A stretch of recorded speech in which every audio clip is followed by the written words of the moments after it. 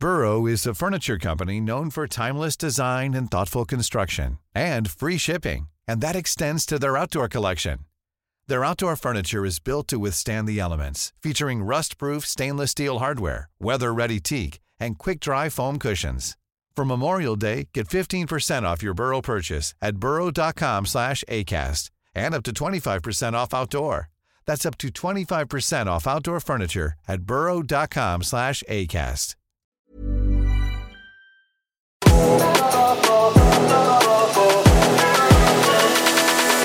The new Premier League season is upon us, and the Gegen Pod is here to break it all down.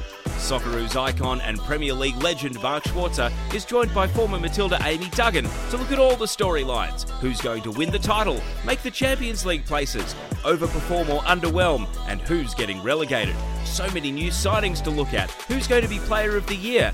And which manager will win the sack race? So let's get into it. I'm your host, Teo Pellizzeri, and this is the Gegen Pod on Optus Sport.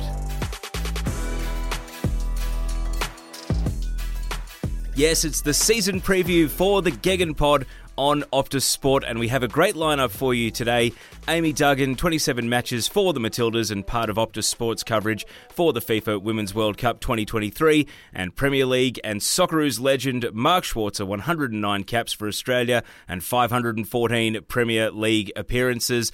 Before we get into the talking points, how are your off-seasons? Is there such thing as an off-season? Amy, I know there wasn't for you because you were covering the Women's Euros the whole time.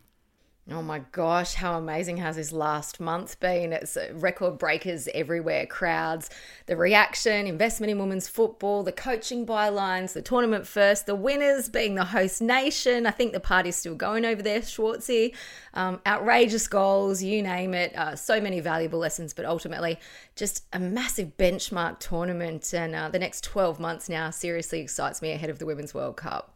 Who needs sleep? Mark, did you get a chance to recharge the batteries yourself? I mean, are you such a football addict that you had to watch games during the off-season, or did you get a chance to make a clean break? Well, in terms of Premier League teams, I didn't watch any games whatsoever in the pre-season. What I did do, I watched a lot of the Women's European Championships. So, obviously, I was at the World Cup in 2019 as well, so for Optus Sport, and I was impressed with what I saw there. I really enjoyed it, and I was obviously very excited about watching the Euros. So I watched it as a fan, and in the end I couldn't lose in the final because obviously I wanted Germany to win, but then I was happy also England won. So it didn't really matter to me. But I really enjoyed the tournament. I thought the tournament was excellent. I thought the quality of the football was brilliant, and you talk about everything. I mean, Amy touched on it there. You talk about the crowds, the atmosphere. It was incredible. I think the way that the English public took it on board, I think the way that the team was supported, and obviously it helps when the Lionesses, as they're called over here, lived up to expectations, but probably even exceeded expectation, because once they got to the final, everyone was like, oh gosh, it's Germany final. We don't do well in finals. Germany have never lost a final in women's football in the European Championship. So it's kind of like, it was almost like, this is just not going to happen. It's not going to be our time. But the girls dug deep, and you know what? I mean, if you want to talk about it, how about the goal, by the way? The first goal was absolutely world-class. The ball firstly, and then the chip. The finish was sublime. Absolutely incredible to watch, and that wasn't just one of them. I thought that throughout the tournament there were teams that were pretty much every game was a very exciting game to watch for one reason or another. Yeah, it was absolutely outstanding. Ella Toon's goal is what you're talking about, right? Where yes, England made those changes quite consistently throughout the tournament, in fact, at the 60-minute mark, and they just paid off every other time with Russo scoring, but this time it was Ella Toon putting that away. And you can catch all those stars, can't you, Teo? We can watch them all on Optus Sport because the WSL is coming, and I can't wait to see them all back in action. Well, the good thing is that it's got the entire nation of England feeling really good about football, and the Premier League comes back on a super quick turnaround, less than a week between the Euros final and the start of the Premier League, which kicks off on Optus Sport on Saturday morning, 4 a.m. Crystal Palace versus Arsenal is the season opener at Selhurst Park, and then have a nap, and later that night, Fulham versus Liverpool at Craven Cottage, and they are one of the newer rivals, and I think it kicks off our Premier League preview perfectly because, Mark, Who or what is the new arrival that you are looking forward most to seeing back in the Premier League or new to the Premier League this season? Well, first, I'm going to start off with a bit of a left field one first and foremost. There has been discussions already, just now in the last couple of days, about finally, like in Australia, most sporting fans will be used to it. The video referee, the conversations being live and the public being able to hear into them. We're not quite going to get live, but what we're probably going to get, or most likely going to get very shortly, if not this season, but certainly very, very shortly, they're talking about it, the conversation after the match, which I'm not a big fan of, but at least it's a step in the right direction. So that VAR, the referee's discussion with the VAR official is going to be public knowledge after the event. That's a bit of the downside. However, forget that bit. I'm going to go with the best new arrival for me is Darwin Núñez for Liverpool. I think he's going to be absolutely brilliant for Liverpool this season. Oh, I tend to agree with you, new arrivals, because it's hard to go past Erling Haaland, isn't it? With a team, stacked as Man City last year. They bought Grealish when they won, and this year, we'll just go big again and buy Haaland. So the pressure's on there. I do think Núñez has really opened some eyes. He was a game changer in the Community Shield match. He scored 5 goals in the pre-season. I do think their side will miss Sadio Mane, but they do have Diaz, and of course Salah will be there to back him up. So you're right, I feel he's right at home, but best signing for me, I can't wait to see Gabriel Jesus at Arsenal, because I don't think he'll help this team to win titles. They're a young side and it will help them to sharpen up. But he has the chance now to go from squad member to key man in this side. So making the switch from a team that'll be right up there, he scored 7 preseason goals, a hat-trick in their game against Sevilla. Arteta has absolutely praised his work rate. We know that he's quick. I think he'll play 9. I think he'll be versatile. And I look forward to him having a chance to step up, start games and not be a benchy. That's the key, isn't it? The question mark for him at Arsenal is whether or not he's able to back it up week in, week out. Because at Manchester City, he showed it at times that he could, but then all of a sudden, for whatever reason, one way or the other, Pep Guardiola felt that probably he's not the right man to be every week. He took him out of the team, even if he was playing well. So far in the pre-season, he's been brilliant. I was talking to one of the coaches there at Arsenal just the other day, and they were talking about how big an influence he's already had on and off the pitch, and that they're really excited about how he'll develop and how he's helping the players around him go to another level to raise the expectation and demand more from them. Yeah, his training ethic is second to none. He's only 25, remember that, and that they've got a really young squad, so I think he's going to slide right in there, and I'm hoping for big things. I've got a question for both of you with Jesus. Is having to be the main man rather than a complementary piece of a greater unit, is that more to do with how you are coached as a junior? Is it just your experiences playing where you might have always grown up being the best player in your team rather than battling to get into a team through your junior development? Or is it entirely down to personality, where your upbringing might have steered you in a certain direction? I'm sure both of you would have played with players who, if they weren't the star of the team, couldn't function to their best. And is that something that Jesus just needed, as opposed to being seen as Sergio Aguero's replacement or a bench player, which is what he was at Manchester City? Well, I'm going to jump in first, Schwartzy, because I will say both of us were stars of our team growing up. You in the sticks. You didn't play 9 ever, did you? Every now and then. Okay. I started up front and ended up in the defence, so probably not a great question for me, because I'm pretty sure they move you backwards when you're not scoring goals. I actually think it's about confidence at the end of the day, and some people might see it as pressure to be the star or to be the main striker, but or ultimately responsible for netting the most goals. But I do think it's a bit of both. The way you're brought up, the way you're coached, but also personality. You're right, because you have to have that leadership mentality, and you have to thrive under pressure, and you have to thrive having that pressure on your shoulders. And there are some players that just lap that up. I think it's almost like a second chance. That sounds horrible because he's playing in the top league, not for what's going to be the top team this year, but it's almost a second chance to stand up and be the star that he wanted to be when he came into top flight football. And I think he'll thrive. That's the key, though, isn't it? The key is the self-belief, the belief also from the manager. So I think going to Arsenal for Jesus, it was important for so many reasons. Obviously, with Mikel Arteta as the manager, having worked under him or with him at Manchester City, and I understand that the transfer was a year in the making. So there were a lot of discussions, and that obviously Arteta's relationship with Pep was key, and also with Gabriel Jesus. So already there, the confidence was already building. The trust was already there. Jesus, I think the decision to go at Arsenal was an easy one because he knows he's got the full backing of the manager, knows what to expect from the manager, and the manager is going to give him his full faith. And I think that's the key. Wherever you go, as any player, actually, Amy, I wasn't one of the star players growing up. I was just one of those ones that end up in goal because neither was I, Sportsy. I was just joking. Yeah, my dad put me in goal because no one else wanted to go in goal, and you either got hammered or you did okay, or you did nothing at all because you either beat the other team very easily. So I think for any of us, it was always about the belief that you had, and part of that belief was created also by the trust that you got from the manager. If you knew the manager backed you 100% and rated you, I felt always that I grew more in confidence. If I knew the manager didn't fancy me, certainly when I was younger, that was so much more difficult. It was such a battle because you knew every single mistake, every single moment was scrutinized and then probably used against you. And it wasn't until I got a bit older that I was actually able to put that aside. I had it a few times in my career where I had to put it aside and go, actually, I don't care what you think. I'm going to play and I'm going to show you that I'm good enough, and I'm going to show you that I'm the number one, and that's it. And you'll have no option other than to play me. So I think that comes also maturity.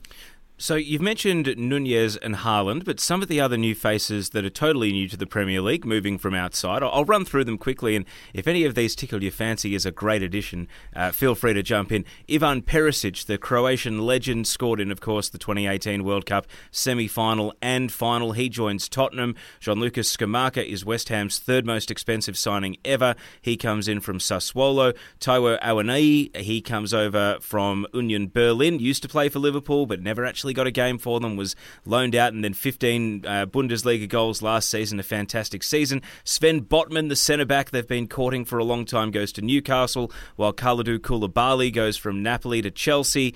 The Premier League just flexing its financial muscle here. Lisandro Martinez joins Manchester United from Ajax, having worked with Erik ten Hag. The Premier League has done it again. They are a buying league. They bring in the best talent in the world. But of those new arrivals, do you think any of those are a particularly great fit or someone who's going to take the league by storm? I think, I'll just jump in. I think Perisic, I think a couple of years ago was a really exciting one. I'm not really quite sure right now. I saw him in the Bundesliga with Bayern Munich. Look, he's a good player. There's no doubt about it. I just don't know whether it's sort of at the twilight of his career, whether it's now a little bit the pace of the Premier League, the intensity. That's one certainly to watch. I think, like I said, if he was a couple of years earlier, I think he would have been a very good addition. I'm actually Taiwo Awoniyi for Nottingham Forest. I saw him quite a lot in the Bundesliga playing for Union Berlin. You're right, he was a Liverpool player, but never played a single game. I think he was on their books for like 6 or 7 years. But could never get a work permit in this country, so he always had to be loaned out. The last 2 years at Union Berlin, he was very, very good. We saw the last pre-season game for Nottingham Forest. He played a big part in equalising, getting back in the game, and also playing. They played to his strength. He's very strong. He's very quick, and he plays off people's shoulders really well. He likes the physical contact. If they play to his strengths, then I think he can be a real asset to Forest. They're going to need him because they're going to be finding it tough, like in all the newly promoted sides. Koulibaly is an interesting one because, again, he's another one that 2-3 years ago, I mean, they're talking 90, 100 million pounds for him or euros for him. No one kind of went there. Now all of a sudden he kind of went out of Napoli in a bit of a whimper almost. It was like no real headlines. It was just done overnight almost. I think he's a good signing. Is he going to be that good? The De Ligt signing that they missed out on? That'll only time will tell. I think a lot of the names excite me. And again, I think it's with you, Schwartzy. There's been big money spent on a lot of these players that probably won't finish in the top four, maybe apart from Chelsea there. Still exciting to watch, but how you come across from Italy or from the Bundesliga into the Premier League, it's generally a different style of play and a different there's an adjustment period, and often teams in their first year in the Premier League don't players that come into the Premier League in their first year don't shine. Statistics tell us that. So they've got a challenge, one, to fit into a new team under a new coaching system in a new league where, the pressures of playing top flight are on you all the time. I think there's some great buys there.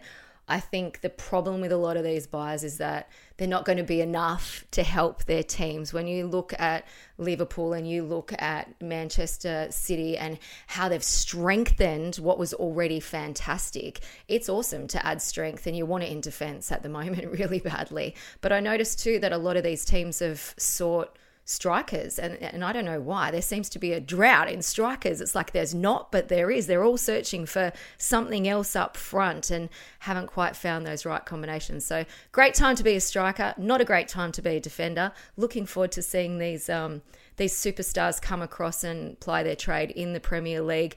Do I think they'll shine in the first year? Probably not. Do I think we'll get glimpses of it? Absolutely. And are they worth the money? That's the other one, Schwartzy. Yes, that's the big question. That always the question, isn't it? I mean, look, I think the problem always is, I mean, the other one is Jack Grealish, right? So we talked about him last season, £100 million. Has he lived up to the expectation? I don't think so. I think he's a million miles away from even the player that he was at Aston Villa.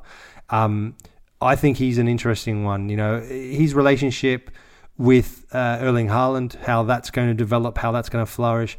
We talk about big signings, and I think Haaland, Darwin Núñez, these guys, they will fit in. They will score goals. It'll be a battle of who will finish top in the end of the season. I got no doubt. Haaland has done it wherever he's been.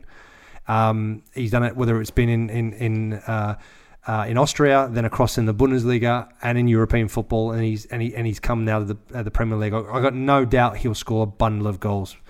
And I think also seeing Darwin Núñez Champions League last season, but also now early with Liverpool, I find it. I mean, you look at every Liverpool player that's come in.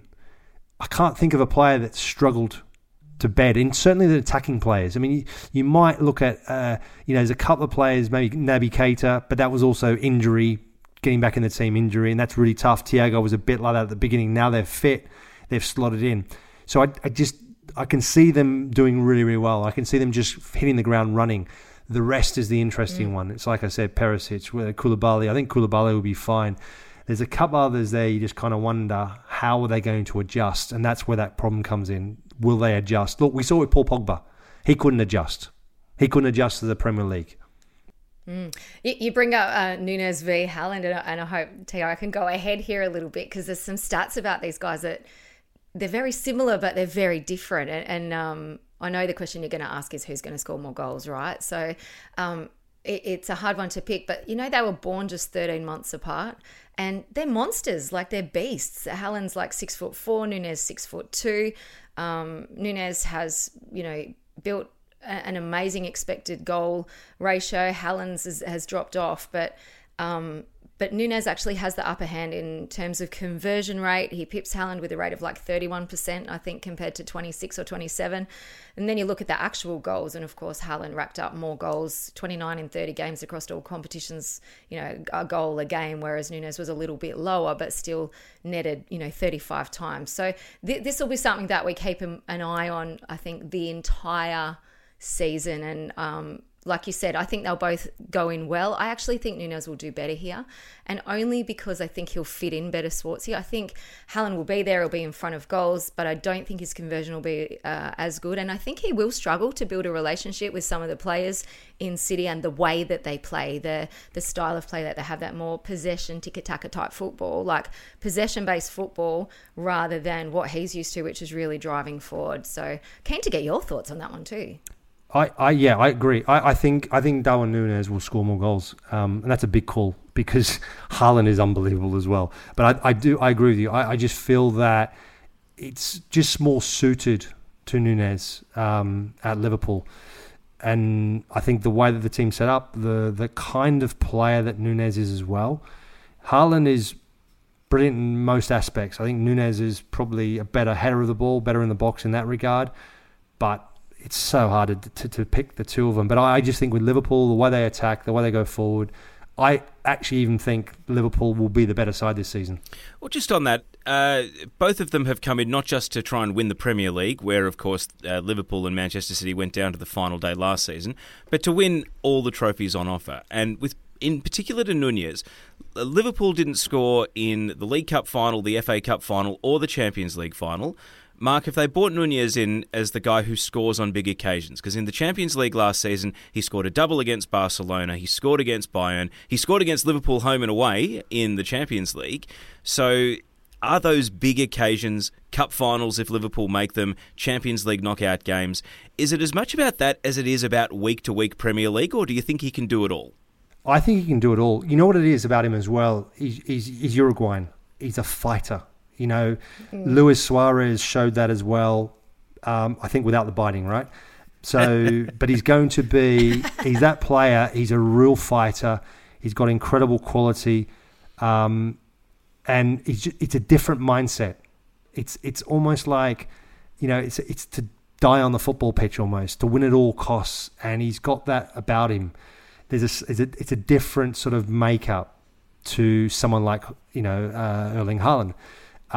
So I just think he's got that little bit of edge. And I actually think, look, I think Mane will go on and be a better player at Bayern Munich than he was at Liverpool, because he's going to be more of a kind of a focal point. I think the no longer being that focal point, or sort of being no longer on a par, feeling like he was never really appreciated as much at Liverpool, I think started to really play on him. And I think he'll be better at now. He'll kick on at Bayern. I don't think he would have done that at Liverpool. So saying that, I think Darwin Núñez coming to the club is going to help Liverpool get better, because he's going to slot in and do really well. Yeah, and his relationship with Mo Salah, I think, will be super important. But from what I'm hearing, Salah's really taken him in and taken him under his wing, and they're growing a friendship as well as almost a mentorship. And like, what better mentor could you have? Seriously, but also, you know, someone like that up front feeding you balls. So I think that's also where he's going to have a little bit of an edge too. But you're right, that South American fighting spirit. Look out. So we've talked about the totally new faces, but like Gabriel Jesus, there are plenty of transfers within the Premier League, and these ones carry the huge price tags because Premier League teams selling to each other tends to cause that. Raheem Sterling leaves Manchester City to go to Chelsea. We've also got Calvin Phillips leaving Leeds to go to Manchester City. Richarlison, a huge price tag, moving from Everton to Tottenham, and Christian Eriksen going from Brentford to Manchester United.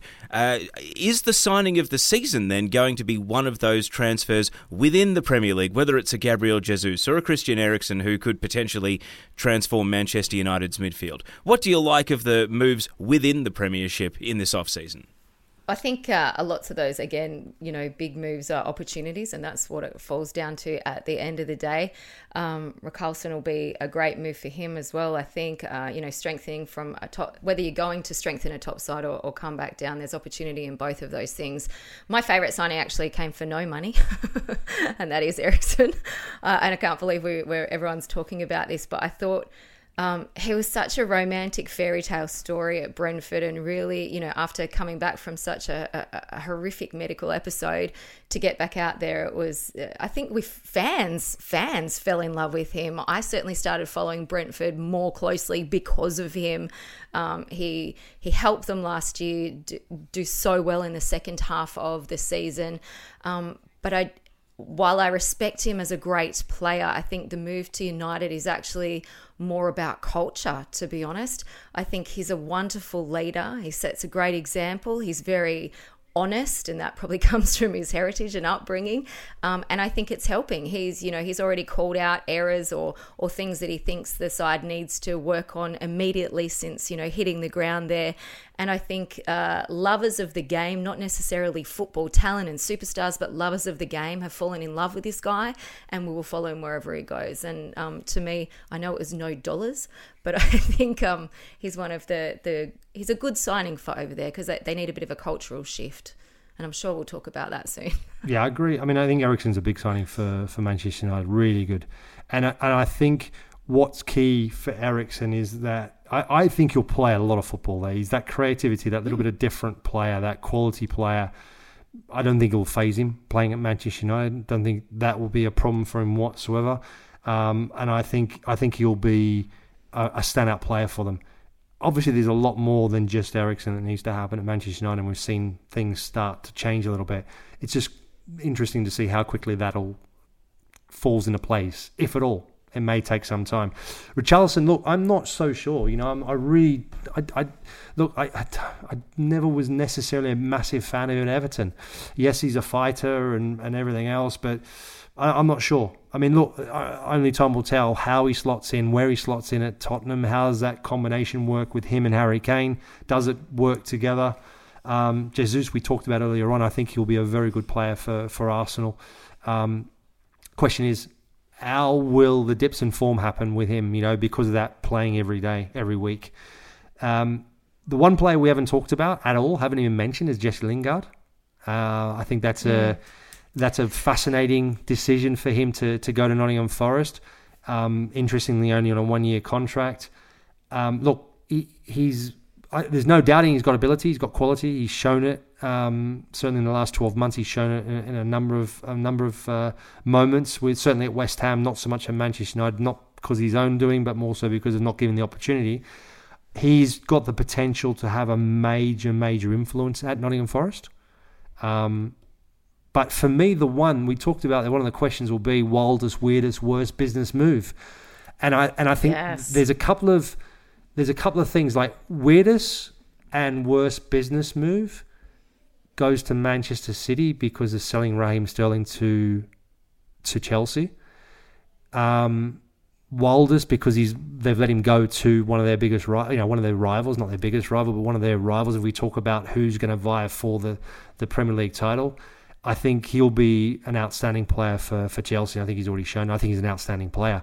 And again, we go back to what we talked about earlier on, Amy, about the fact that confidence, belief. Yes, that's right. So he's going to go to a club where the manager's going to believe in him, give him the opportunity. And I don't ever feel like he ever felt that at Manchester City. Or maybe there was a period of maybe 12 months where he was absolutely outstanding. Whereas for whatever reason they fell out, or whatever happened, that just fell apart. And I think Man City's loss is certainly Chelsea's gain. I want to pick up on your Jesse Lingard signing for just a moment, because he obviously went for an undisclosed fee, which I find baffling in the first place. I don't know, Swartz, if you've been able to do some digging there, but I do know he earns, quite a pretty penny or pound, I should say, on a weekly basis, and they've agreed to pay over that, is my understanding. But the problem with this is actually twofold. Forest has signed him to be their marquee player, their big name signing, which I totally understand, but I don't know that he has the right personality to fit into that leadership role that they're actually looking for. So that worries me a little bit. But also, I worry for his teammates, because I think, how does it make you feel? And you can probably talk to this a bit more, Schwartzy, because you actually got paid to play football, unlike me. But how does it make you feel or react when you know that he's being paid overs and he doesn't deliver? And he's got that kind of personality, which is not always, the greatest of leaders or the most positive. How does that affect your teammates, and how does it affect the change room? That's what I'm concerned about. That's why I think it's weird. Well, the key is that. What does he deliver? What does he bring to the change room? What does he bring to the football pitch, more importantly? So if he goes there and it's a complete disaster, of course there's going to be resentment. Of course there's going to be players that are going to be disgruntled about him even being there. And all the other sideshow that goes on if he doesn't deliver. But if he delivers, all that is almost irrelevant. I never cared what other players were earning. I really didn't care. I'm almost like, good luck to you. Whatever anyone could get, that's their own business and everything else. The problem is if they come and they die, it's a dive bomb. It's a disaster. And part of that is because of possibly their own attitude, full stop. That's where the problems begin. But look, he's got a lot to play for. I've got no doubt he still believes he can get into the England side. And I think if he plays in England like he did for West Ham, then he's got every chance to make that England squad for the World Cup. So that's his big opportunity. But it can go badly wrong very quickly, because obviously Forest have done a complete rebuild. I think it's 12 players have come into the club. How quickly can Steve Cooper gel that side together? How quickly can they hit the ground running? Because they're still talking about bringing in players now. So how well can they get them together, playing well, and pick up and get the momentum going and get the confidence going? Because if you're getting a lot of players in, mismatching players, trying to get them to play football, but then you're getting bad results along the way, and then there's this pressure. It's so difficult to find any rhythm, any sort of momentum, and that's the problem. All right, so that's the transfer market. Let me ask you a couple of quick questions then. Player of the year. Last year it was Kevin De Bruyne. Young player of the year was Phil Foden. Is it as simple as the best player in the team that wins the championship will get the nod? So we're looking at a De Bruyne or a Salah, or do you have a player in that next tier, whether it's an Arsenal, a Man U, a Chelsea, that can win player of the year, even if their team isn't necessarily winning the Premier League title at the end of the season? No. Yeah, no to the second part of the question, and yes to the first part of the question. I think they're going to come from teams 1 and 2 at the end of the day, and I think we're all pretty sure that 1 and 2, bar some amazing footballing weirdness, will be City and Liverpool, right? So I think your players of the year are going to come from there. I've picked Salah. Again, I do think De Bruyne will be. This is his chance. It's not his first year anymore. He's had a taste of it. He knows what he has to do. But whether it comes out on the park, we'll have to wait and see. I've picked Salah to pick up that again. Young player of the year. This one's wide open. There are signings from 18-year-olds who I think are showing some real promise out there already in the pre-season, right through to. Younger players that have been there now in the system for a really long time, but haven't had that chance to play at the top flight regularly enough to be noticed. So I think that's what it comes down to. But yeah, I'm with Schwartzy. It's going to come from top teams. Yeah, I agree. And for me, the player. So it's funny because you mentioned Mo Salah. I picked a player from the same team, and he's. I've actually mentioned him quite a bit actually. And I'm going to go with Darwin Núñez. It's just going to clean sweep all the awards in Schwartzy's head. I think he's going to be because I think he's going to be leading goal scorer, and I think he's going to then become Player of the Year because then Liverpool are going to win the league as well, and possibly a few other trophies along the way. I just think his impact's going to be so significant. I just think he's going to be seamless the way he slots in. He's already shown that. I thought he brought something completely different to Liverpool's front three that we've seen over the last probably 4 or 5 years. He's brought that little bit of bite, that little bit of nastiness, but top quality and physicality. So they've got something a little bit different now as well. I like it. I like everything I've seen from him so far. And so long as he stays fit, as long as that all goes well, I think Liverpool are onto something really big here. That's the big kicker, isn't it? He's got to stay yep. fit. And I think that's for all players. Yes. And that is a question mark over Haaland as well, because he did spend, I think since 2018, something like 208 days on the injury list. So we're just going to wipe him from that conversation. Well, that is the problem. That's the problem. Sorry, just to interrupt. That is the problem. And I've said this on a number of podcasts over the last couple of months, is that with Erling Haaland, the problem is his fitness. And he's had a lot of muscular injuries. So there's a big concern about, and there certainly was becoming a concern in Germany about his fitness levels, and is he one of these players that's going to continuously break down? Are they playing him injured? Are they rushing him back? What is the problem with him? Is he overdoing it? Is there generally an issue with a player? Is he going to continuously break down with injuries? So we talk about the Premier League, the intensity of the Premier League, the physicality part of it. He's going to be tested even more now. So we've heard Mark's prediction for Golden Boot. He's got Núñez. Amy, who's yours? Who's going to be the top scorer in the Premier League this coming season? Oh, well, it looks like I'm just sticking with Mo all day because you're sticking with Núñez all day. But I think he'll be right up there. This is one I want to talk about because it's so tough on these players. Well, it's not tough. It's just nice to put the ball in the back of the net as a striker, obviously, and celebrate. But it's tough to split them and it's tough to choose. And I know Son finished right up there equal last year, and I'd like to think he'll be up there again. But I think with the pairings that you have at Tottenham, with Kulusevski, with Son, with Kane, is that they share the goal scoring, which is a strength of Tottenham, but also a weakness when you're looking at individual awards like this, because obviously when you're sharing the goals around in your team, it's less likely that one of those will be able to pick up this top award. The more I read about it and the more I watch, I probably have to agree with Schwartzy, and I don't like to do that all the time. But I probably do have to. I think if Núñez continues the work that he's doing and continues his pre-season form and has players around him like Diaz and Salah feeding him, then going to be. And don't forget, they signed Cavallo as well. We haven't even talked about him coming across, as well. But I think he'll be hard to beat. So one more on individuals before we get into some of the team-oriented chat. Who's going to be your breakout player of the season? Whether it's someone who hasn't grabbed the headlines in previous campaigns or whether it's a totally new signing. Amy, lead us off. Who's your breakout player that is going to catch everyone by surprise and maybe take the Premier League by storm? Yeah, okay. So I've gone super young and 18. There was a list of probably 15 or 16 players that I looked at, including, famous names like Zidane and Zidane and all of these. But ultimately, I've actually gone for someone from the same team, and I hope that this signing is not going to come from City or Liverpool. Schwartz. He's going to come from Manchester United, and he's Argentinian. He's an 18-year-old forward called Alejandro Garnacho.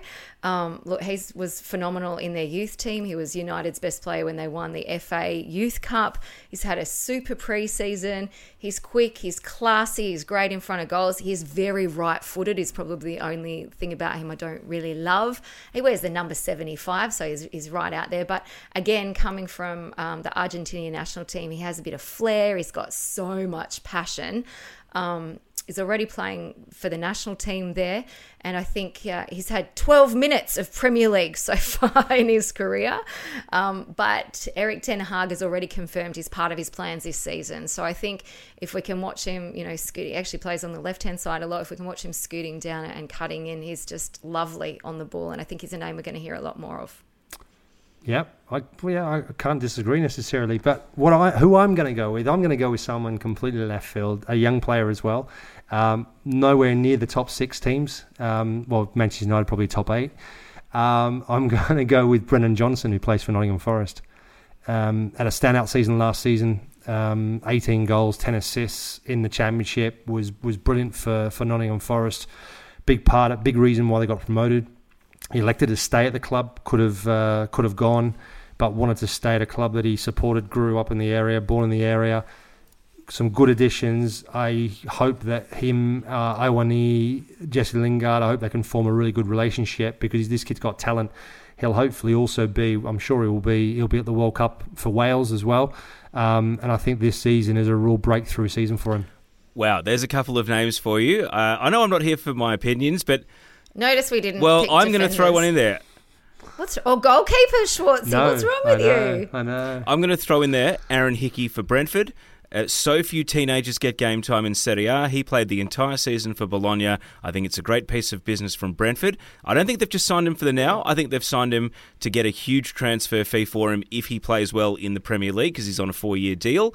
So I think he'll be one to watch. I don't think he'll be at Brentford for very long if he does play well, and Brentford will make a huge profit on him, and Bologna will get a nice little chunk of the sell-on fee as well. So that would be my breakout player to watch too, a Scottish left-back. Pretty exciting. All right, you're listening to the Optus Sport Gegan Pod. A quick break, and when we come back, we'll talk about some of the team-oriented goals for the season ahead, who's going to challenge, who's in trouble, and we'll even touch on the manager sack race. You're listening to the Optus Sport Gegan Pod. Burrow is a furniture company known for timeless design and thoughtful construction, and free shipping, and that extends to their outdoor collection. Their outdoor furniture is built to withstand the elements, featuring rust-proof stainless steel hardware, weather-ready teak, and quick-dry foam cushions. For Memorial Day, get 15% off your Burrow purchase at burrow.com/ACAST and up to 25% off outdoor. That's up to 25% off outdoor furniture at burrow.com/ACAST. You're listening to the Optus Sport Gegan Pod. It's our Premier League season preview. Don't forget it starts at 4 a.m. on Saturday morning with Crystal Palace against Arsenal, live and exclusive on Optus Sport. And let's talk about some of the teams. Let's talk about surprises, contending surprises, whether it's to push into the title race or into the European positions, or whether it's nasty surprises like what happened to Everton last season, finding themselves in a relegation battle right down until the last couple of weeks of the season. Mark, who's going to surprise us from the teams this year? I'm going to go with, it's probably not the biggest surprise, but I think Tottenham will surprise a lot more people this season. I think Antonio Conte, you've seen some of the. I don't know if you've seen some of the training sessions they've been doing. Has been incredible. I think he's got the players all on board. I think the players are all raring to go. I think that he will get Tottenham performing. I think he'll get every little bit of ounce of ability and energy out of this side. And I think come the end of the season, they will be pushing a lot higher than probably. I mean, I know they finished fourth this season. This last season just gone, but I think the gap will be a lot narrower between them and the top two. I think they'll have to start well to agree with you, Schwartzy. I think they'll be outstanding. I'm not worried about them up front. I worry about being able to fit into Conte's expectations and how these new players fit in and how quickly they get off and running, because I think the start of the season is really, really important for them. I think there's a chance for them to go top three and potentially to push if they get some results fall their way or a big scalp early in the season. But my surprise team, I'm actually going with Nottingham. I think the surprise will be that they stay up because traditionally, bottom teams have it really tough. But I think they're going to have so much home support. They're a big club. There's money around them. I think they will do well, and I think that they will surprise a lot of teams, that they're not just newly promoted and going to be walkovers. I don't think they will be. I think especially at home they're going to be super hard to beat, and I think they'll end up a lot higher up the table, as we saw Leicester City do back in 2016, I think. Sheffield United were the same, and Brentford last year overperformed, and I think this year it's going to be Nottingham. Well, what about the biggest disappointment then? Because expectations are always sky high. We've had Manchester United in Australia in the start of the Erik ten Hag era, and no shortage of pressure is already being heaped onto him. We got to see it firsthand with the Manchester press pack actually touring to Australia and sort of pulling back the curtain to see exactly how they are trying to get access to Ten Hag and their frustration that they can't pick his brain on a more regular basis. Arsenal have been smashing all and sundry. They beat Chelsea 4-0. They beat Sevilla 6-0. It's almost like this is, and I say this as an Arsenal fan, it's almost like this is Arsenal's time to shine, and then the real stuff begins.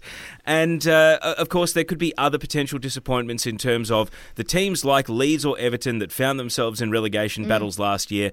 It could be a Crystal Palace. It could be an Aston Villa, a team that has aspirations of pushing into the Europa League and instead finds themselves in the bottom half of the table. So, Mark, who do you think is perhaps set for disappointment this season and won't meet the expectations of their fans?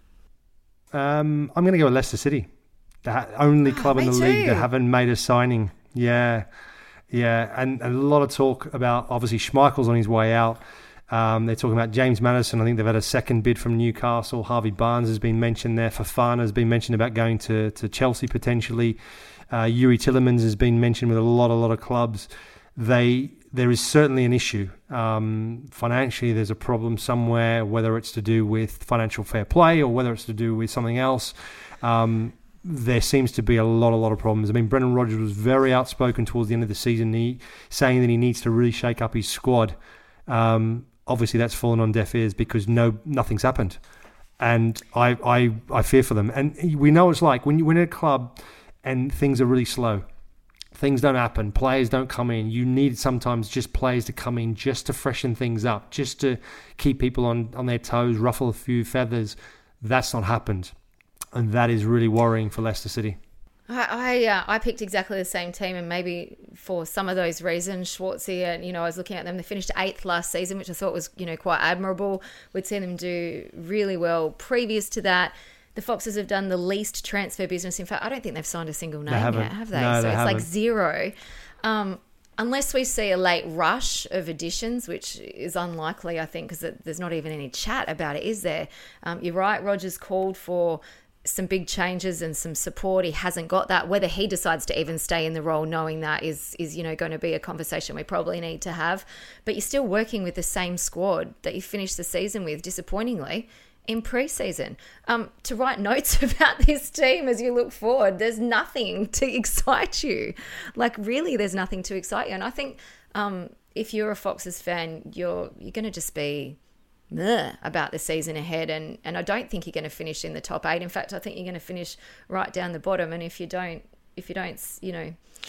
step up, maybe even looking at relegation. I think Leicester's too good at that. Like, I think when I say no teams, the saying goes, no team is too good to go down, right? But obviously you got to take that with a pinch of salt. I think Leicester are too good to go down. I think they've got more than enough to stay in the league. But what I'm saying is they're going to, at this rate, the manager's saying he needs to really shake things up. Players, you know that, you hear that, the manager's not happy about things. He wants to bring in different players. You probably know, a lot of players will know if they're in his plans. And that's the worrying bit. The team morale, are they together? Do they trust the manager? That's the problem. Well, it would be remiss of us not to talk about Newcastle when it comes to expectations as well. They haven't really come up yet in our discussions. They did sign Sven Botman. I've compared him perhaps to what they hope Vincent Kompany became for Manchester City, the centre-back, only 22, the rock they can build their team around as they ascend up the layers. But rather than go boom and play fantasy football or football manager in real life, they have been a bit more tempered in their off-season business. Certainly, everyone thought that when they avoided relegation last season and did so comfortably, it might prompt a summer spending splurge. Schwartzy, where's it gone? Why haven't Newcastle vaulted into the top 4 contenders just yet on the back of their new ownership? Well, I think it's clever. I think it's clever to look at trying to bring in some experience. Nick Pope, I think, is a very, very good goalkeeper. We talked about the last, I think it was the January transfer window when Kieran Trippier came in. Obviously, they lost him from injuries, but he was a big signing for them. Bruno Guimaraes has turned out to be brilliant for them. That was always a big question because of the fact that he came from a different league. How was that going to work? One of the players that hasn't worked out is Chris Wood. A player that has got Premier League experience but has struggled whilst being there. Dan Burn, big signing for him. It turned out to be, even though on paper people were going, hang on, Newcastle have got all this money and they go and sign someone like Dan Burn from Brighton. But I thought he's also been excellent for them. I think they've been clever. I really do. And I think the way that they're playing, the players all seem to be on board. The club is certainly heading in the right direction. I've been impressed, actually. I was always worried. They talk about when a club gets taken over, like people talk about all this money, the biggest names in football are going to be attracted to going to Newcastle. We talked about it earlier on. If you bring in a player that's on silly money compared to everyone else, and he's the main man, that can really disrupt things. So I have to say, I think they're doing it well. They are, and I think they're building slowly. I think they're a chance for maybe, Conference League, European football, maybe this year. But I think they're building. It's not necessarily about this year, Teo. I think it's about next year and the year after at the moment. And I think you'll see that if you bring in a whole lot of players at once, it's hard to create a gelling atmosphere. But if you bring in a couple at a time and you build and build and build, it's a lot easier to build success. And in all honesty, they can't be more dreadful than they were in the first half of last season. So everyone is smiling because of that. I agree, Nick Pope is a strong addition. Botman will strengthen them well. Guimaraes was excellent towards the end of last season. I expect that to continue. The other change I think that's worked for them is Jolinton in the midfield now. I think he's filling in well there. But with names like Trippier and St. Maximin and Callum Wilson, they could be a dark horse to go better than what people think. But again, it'll all depend on the start of the season, which, as I said, cannot be worse than what it was last year. Let's just switch gears a little bit, because we've talked about a lot of the additions, a lot of the signings, a lot of the optimism. But the reality is that at the end of the season, 3 teams go down. And last season, we had a wild mid-season section of managerial changes. Watford, of course, who got relegated, sacked Xisco. They would later sack Claudio Ranieri later in the season, and in came Roy Hodgson.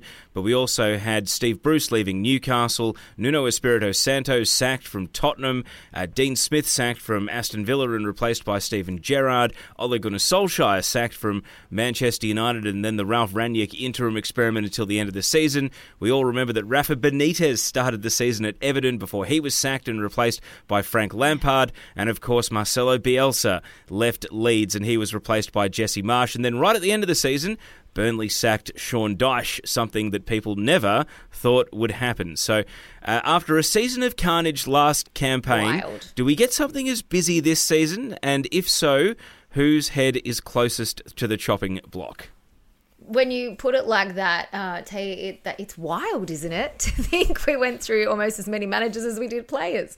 It's crazy, absolutely crazy. I think, and maybe just because they're newer and fresher in our heads, I am concerned for Everton. I am concerned for Leeds. Jesse Marsch.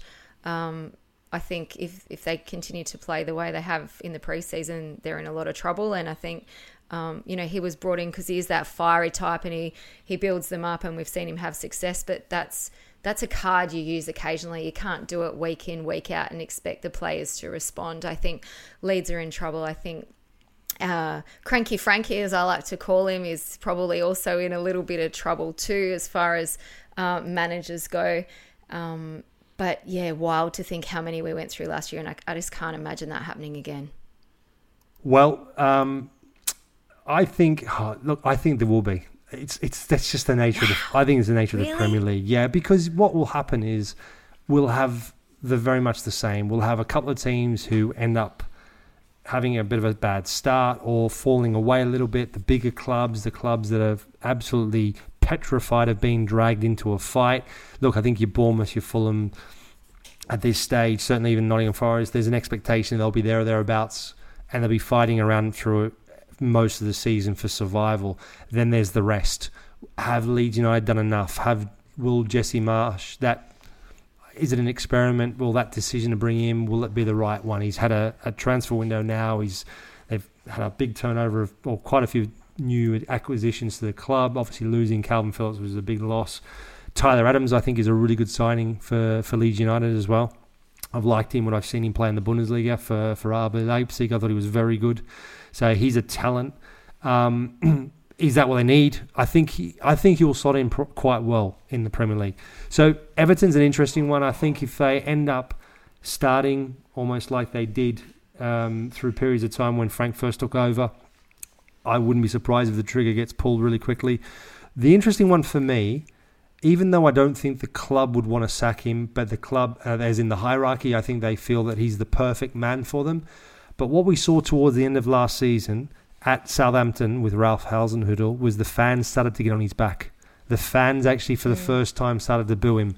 And that is a worry, because it doesn't matter how much a club, the hierarchy dig their heels in for a certain amount of time, they'll only be so long. And if he loses the players, loses the crowd, he's in big trouble. Even though I'm a big fan of him, I think he's done a tremendous job at Southampton. But I wouldn't be surprised if, for me, he's one of the first ones to go.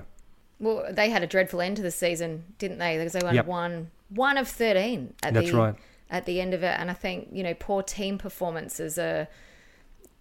You cannot win games and still perform well as a team, but I feel like the team at the end of last year really fell away. So I think they will be in a relegation battle with the likes of Leeds this season. I picked bottom six, Southampton, Brighton. They didn't finish well either. Brentford, while I think, they performed better than expected, they've lost, their heart and soul, and I think that they'll find it really hard. And I think you've got to look at statistics, don't you, Schwartzy? Because traditionally, 2 of the 3 that come up go straight back down. So that makes for an interesting battle at the bottom. Yeah, well, going on to that, following on from that, I have actually picked 2 out of the 3 that got promoted to go down again. And I'll say it straight away. I mean, Bournemouth, for me, haven't done enough. I think what they've done is they've spent a little bit of money bringing in players that, if they're able to go up to the next level, if they're able to push on a little bit, they may give them half a chance. But they'll be very good players in the Championship come next season. And I think the financial returns or the benefits of being in the Premier League will put them in a good position then, hopefully, for them to bounce back. I find that they're in a losing battle. I think it's a tough ask for Bournemouth to stay in the league. I think for Fulham have, again, waited too long to do their business. I spoke to Marco Silva the other day, and off camera he was a little bit worried, frustrated how long it's taken. And he also said to me he was quietly confident that things would happen, but albeit late this week. There's been a lot of rumours about Bernd Leno coming to Fulham.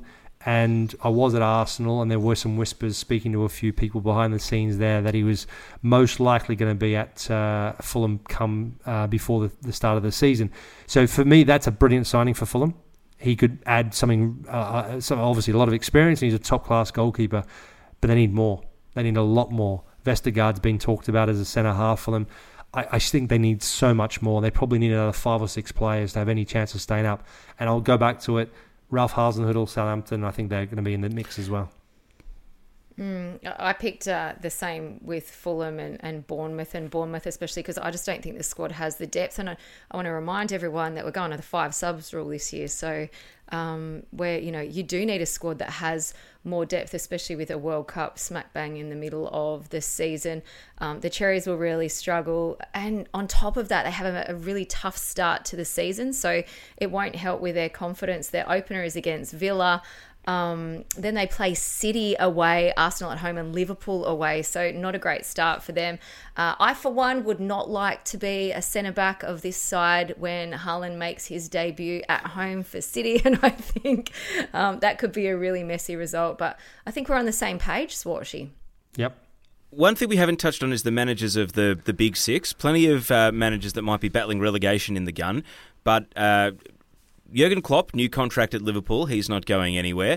Todd Bowley is probably going to give Thomas Tuchel a lot more leeway than Roman Abramovich gives any of his managers during the Abramovich era. Erik ten Hag is new. But do you have any inkling that a Mikel Arteta, Antonio Conte, who had threatened to walk last season, or even Pep Guardiola maybe finishing the project if he wins the Champions League, or maybe tiring of the project if he doesn't, do you think there will be a manager change in the so-called Big Six this season? I don't, Schwartzy. Yeah, look, will it be throughout the season, through the course of the season? Look, I think there's always potential. There's always potential that could happen, purely on the basis that one of the so-called top 4 or 5 teams has a really bad time, really bad run. Look, I think it's an interesting time for Chelsea at the moment. They've brought in Raheem Sterling, but they've really struggled. Koulibaly's another one, but they still feel, and Thomas Tuchel said he needs more players. There's quite a few players they want out the door or going to go out the door. There's a bit of a turnover. It's very late again. Don't think they've quite done enough, and I think Thomas Tuchel's been quite frustrated with that. So it'd be interesting to see the relationship between him and the owners and how that works out. And also he's in a new position, Thomas Tuchel, because he's going to find himself now, and he's not in an ideal situation. He hasn't been able to bring in players that he really wants to, probably get players out the door. He's lost a lot of defenders. He's only brought in one in Koulibaly. What are they going to do? How are they going to handle it? I think, is he going to be there till the end of the season? Look, I'd like to think so, because I think I'm a big fan of him. I think he's done a tremendous job at Chelsea. But I think there's always a question mark at any of those top 4, 5, 6 teams. If things don't quite go to plan, they could easily be out the door. All right, so let's talk about the title race. We've had your relegation predictions.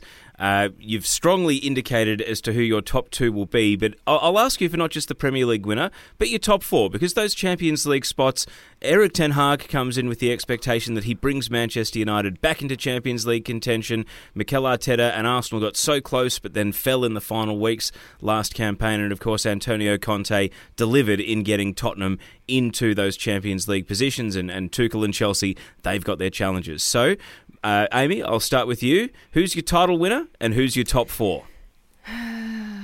Well, I've actually chosen, the more we talk about this, the more I think it's going to be City now, but I did choose Liverpool to come out on top, so I'm going to stick strong. I think the problem that I have with changing up the top 2 is that while the other teams underneath them have strengthened, I don't think they've strengthened enough to overtake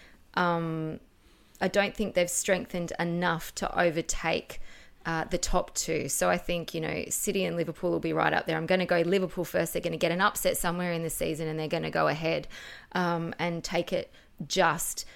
If City go ahead early in the season and stay ahead. I think it's going to be a larger gap than it was last year. I will say that. But I'm going to go Liverpool, Manchester City. I'm going to go Tottenham and Chelsea. I think Tottenham have done a great job to provide a stronger midsection to their side, which will support their amazing forward line as far as delivery, but also defensively. And I think they will, as we said earlier, that they will surprise some. And I think Chelsea will be okay. I think I would have liked to have seen them be quicker and more deliberate in their signings, and they haven't moved as fast as I thought they will, but I think they will still be right up there. So that's where I'm going. Liverpool, Manchester City, Chelsea and Tottenham. The scary thing about that is I've actually said exactly the same thing. Man. And the reason also I said it, I'm a little bit worried about Chelsea. I agree. The signing thing, we talked about it earlier on. You mentioned it again, then Amy. They haven't certainly been as diligent and probably as proactive as certainly Thomas Tuchel would have liked, and I think a lot of Chelsea fans would have liked to see. But again, I'll go back to it. Raheem Sterling's a great signing. I said it, and I've picked Chelsea to finish fourth purely because, yeah, I still believe they will finish in the top four, but also sentimental values, being one of my old clubs, and they will pip Arsenal for it, even though I think Arsenal's a big shout. I think there's a top five, and any one of those three, as in Spurs, Chelsea, and Arsenal, will be in those positions from 3 to 5. I think the top two will be that. I think Liverpool will win it this season. I really do. And I think Manchester City will finish second.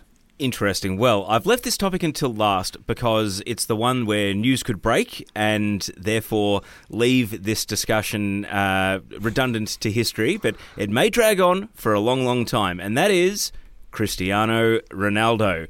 And I note that neither of you had Manchester United in your top fours in Erik ten Hag's first season in charge. Mark, the circus that is Ronaldo, it's almost like he's his own team at the moment. And finding a team to buy him is difficult because he's probably, in terms of his following, wage, profile, the media that gives him the attention, he's almost a bigger franchise than the club he could potentially move to. And if the player is bigger than the club, it's just not a good fit. We saw the Atletico Madrid fans hold up the banner saying no to CR7. Does he stay at Manchester United? What does Cristiano Ronaldo's future hold? And what does this saga do to Manchester United trying to kickstart the Ten Hag era?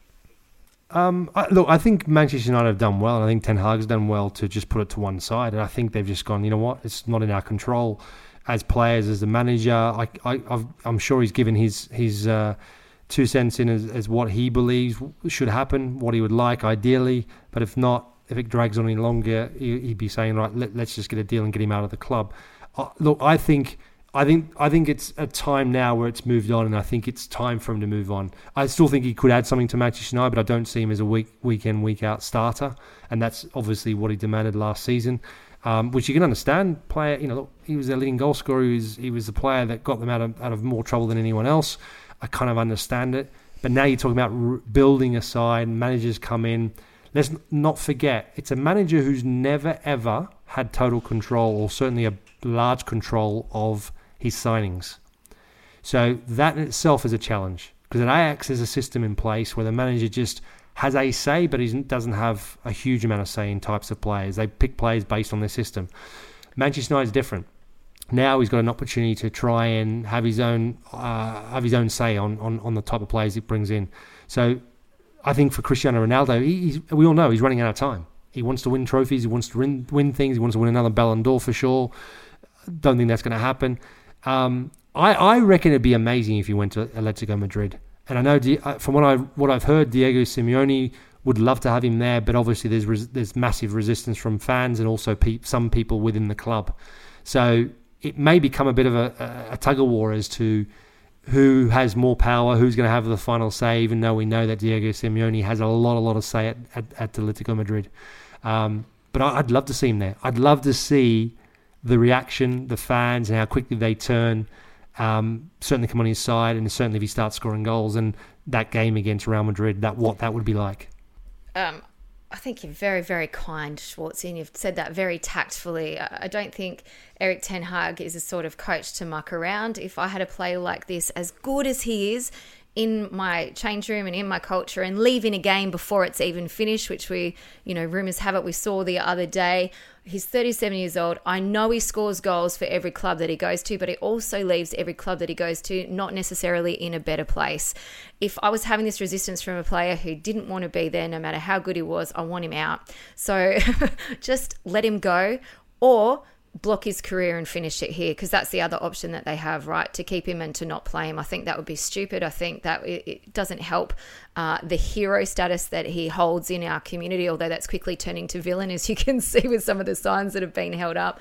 If it was me, I'd let him go and rebuild the culture within the team and hope for better results without him. Well, I mean, he's going to want to play because it's his last chance to win a World Cup with Portugal mid-season. So if he gets jettisoned at Man U, surely he will agitate and find his way to get out, even if it's not to the best fit. Isn't he doing that already? He's doing that already. Yeah, I think he realises he's not going to play all the time at Man United with Ten Hag. And I agree with what you're saying, Amy. I mean, Ten Hag's come in and put all these rules in place. And he's been brutal, apparently, within his rules. So, yeah, there's no doubt he'll be saying, get him out of the club. Like, I'm sure he would have been saying, look, either yes, I can work with him, or no, I don't want to work with him. No, that's gone. We're moving on. I mean, Anthony Martial seems like a different player now under a new manager. Bruno Fernandes, look, we've seen it. It's been documented. There's statistics out there. He plays better when he doesn't have Cristiano Ronaldo in his same team. So the stats are better. He scores more goals and provides more assists. So I think there's a lot of positives as to why not to have him at the club. Just get rid of him. Leave it at that. Just get rid of him. Let him be a star somewhere else. Final say before the Premier League kicks off. Is there anything that I haven't prompted or brought up that you want to get on the record, or anything that's come to mind while we've been discussing the season preview that you want to get out there and put your flag in the ground before the season starts, so you can look back maybe at the end of the season and say, I told you so? It's just that me and Schwartzy were on the same page at the beginning of the year, and by the end of it, we'll be arguing over it, I'm sure. I've taken notes, so I've got it written down, so I'm there, and it's not going to go anywhere, so I can always look back at it. Fantastic. Well, that's our Premier League preview done. Of course, there is a heap of Premier League preview content that you can watch on Optus Sport on the web or on the app, and you can see the games live from 4 a.m. Australian Eastern Standard Time on Saturday morning. Crystal Palace against Arsenal kicks off the season, and then later that night, Fulham host Liverpool at Craven Cottage in a big night of football to restart the season. Also, the Gegen Pod will be out each Wednesday this season. Thomas Sorensen will be back, Michael Bridges will also join us, and we'll have a few other special guests and also occasional contributors throughout the course of the season, which will be exciting. So make sure that you like and you subscribe and rate us 5 stars in whatever podcast app you're listening to. The FA Women's Super League is about a month away from kickoff too, and all of it is live and on demand on the Optus Sport app. Mark Schwarzer, thanks for joining us. Thank you very much, mate. Amy Duggan, thank you as well. Looking forward to seeing more of you on the Gegen Pod this season. Thank you. And my name is Teo Pellizzeri. Thank you for joining us on the Gegen Pod, Optus Sports Football Podcast. Bring on the season.